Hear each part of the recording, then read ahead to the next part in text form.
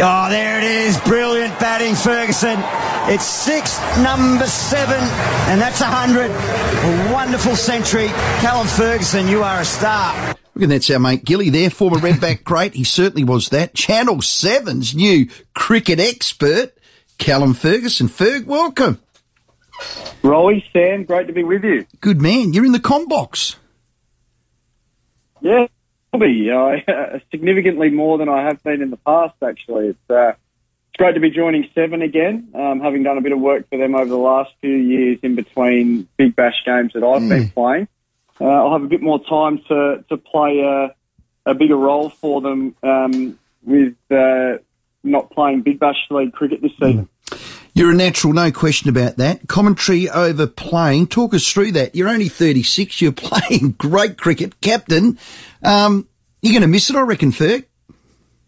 Yeah, look, I do get the feeling I will. At the moment, it's sitting relatively comfortably, having retired sort of half a season or nearly a full season ago now in the red ball format. I am expecting to be a little edgy after a few games of the Big Bash, and even watching the WBBL over the last 3-4 weeks has sort of got me a little bit itchy to pull the grey nickels out of the cupboard and have a swing in front of the mirror. But certainly at the minute, it's sitting comfortably with me. Excellent. And look, I think I'll miss a lot of the camaraderie and the teammates, the dressing room stuff. But you know, from the guys I've spoken to, Greg Blewett, James Brayshaw, and a few others, they found a lot of that stuff in the commentary box and before and after games with their fellow commentators. And you know, I think that'll be there for me. There's a lot of old mates of mine that are working for 7, so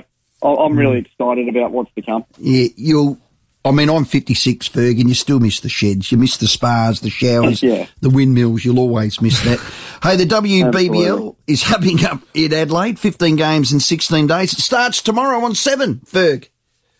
It does, yeah. It's going to be a big one. I'm not working with 7 tomorrow. It's going to be Sunday. That'll be my debut for them. Brilliant. Officially this season.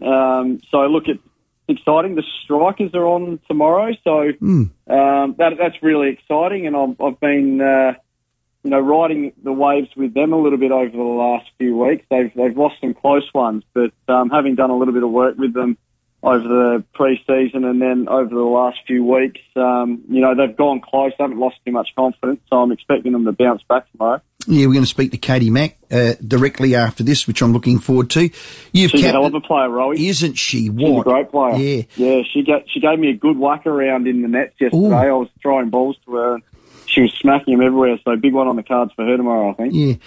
Can I just quickly talk about the T20 team, our Aussie team? We smoked Bangladesh. Are we good enough? You captain a T20 team. I know Shane Warne's come out strongly. Our tactics are all wrong. Do you want to support Finchy? I've got him on after 5 o'clock. Yeah, look, my understanding of where Warney was coming from the other day was probably, I thought he was a little bit more directed towards the test arena. But, our 2020 side at the moment, I feel like is nicely balanced. So contrary to what Warney had to say the other day, I feel a little bit differently about it. I think Steve Smith's actually giving us great balance in that batting order, and he's versatile. He's able to bat up and down the order. And look, to be honest, you need to be that way inclined these days as a player. You've got to be offering flexibility to the teams that you play for. And I actually feel like they missed the trick by leaving Mitchell Marsh out of the previous game, and I think that hurt their balance a little bit. I think England were on. I mean, they would have knocked anyone off on that day, but I think they've got the right balance, and they perhaps found a little bit of clarity out of that loss and brought Marsh back in the next game, particularly because the last couple of games the Aussies have played in, the wickets had a bit more grass on it, and he offers a bit of seam-up stuff. So, look, I think their balance is good now. I think Steve Smith is going to be enormously important as the wickets start to take more turn as the tournament rolls on. I feel like I feel like they're in a really good place just at the minute. I'm fully expecting them to make it through to the semi-finals. And from there, we know what knockout cricket's like. Yeah.